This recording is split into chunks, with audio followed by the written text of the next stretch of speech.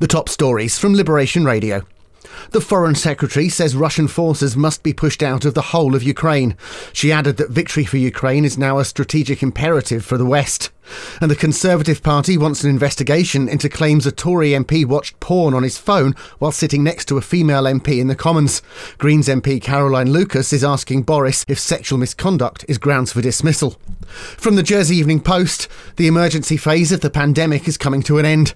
Speaking in the States yesterday, the Chief Minister confirmed that the legal requirement for positive COVID cases to isolate will end at midnight tonight. Advice is to still isolate, though. And inflation has hit 6%. It's Jersey's highest increase in the cost of living in 14 years.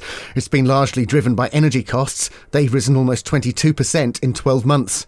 Get the full stories and more at jerseyeveningpost.com. In Guernsey, Shaw is apologising after a mobile data blackout yesterday.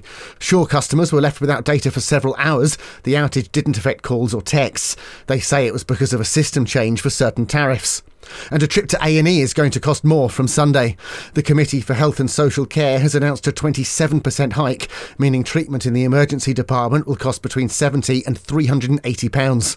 Get your daily news fix with the Liberation Radio News podcast. Find it on the Liberation Radio app, at liberationradio.co.uk, or ask your smart speaker to play Liberation Radio News podcast.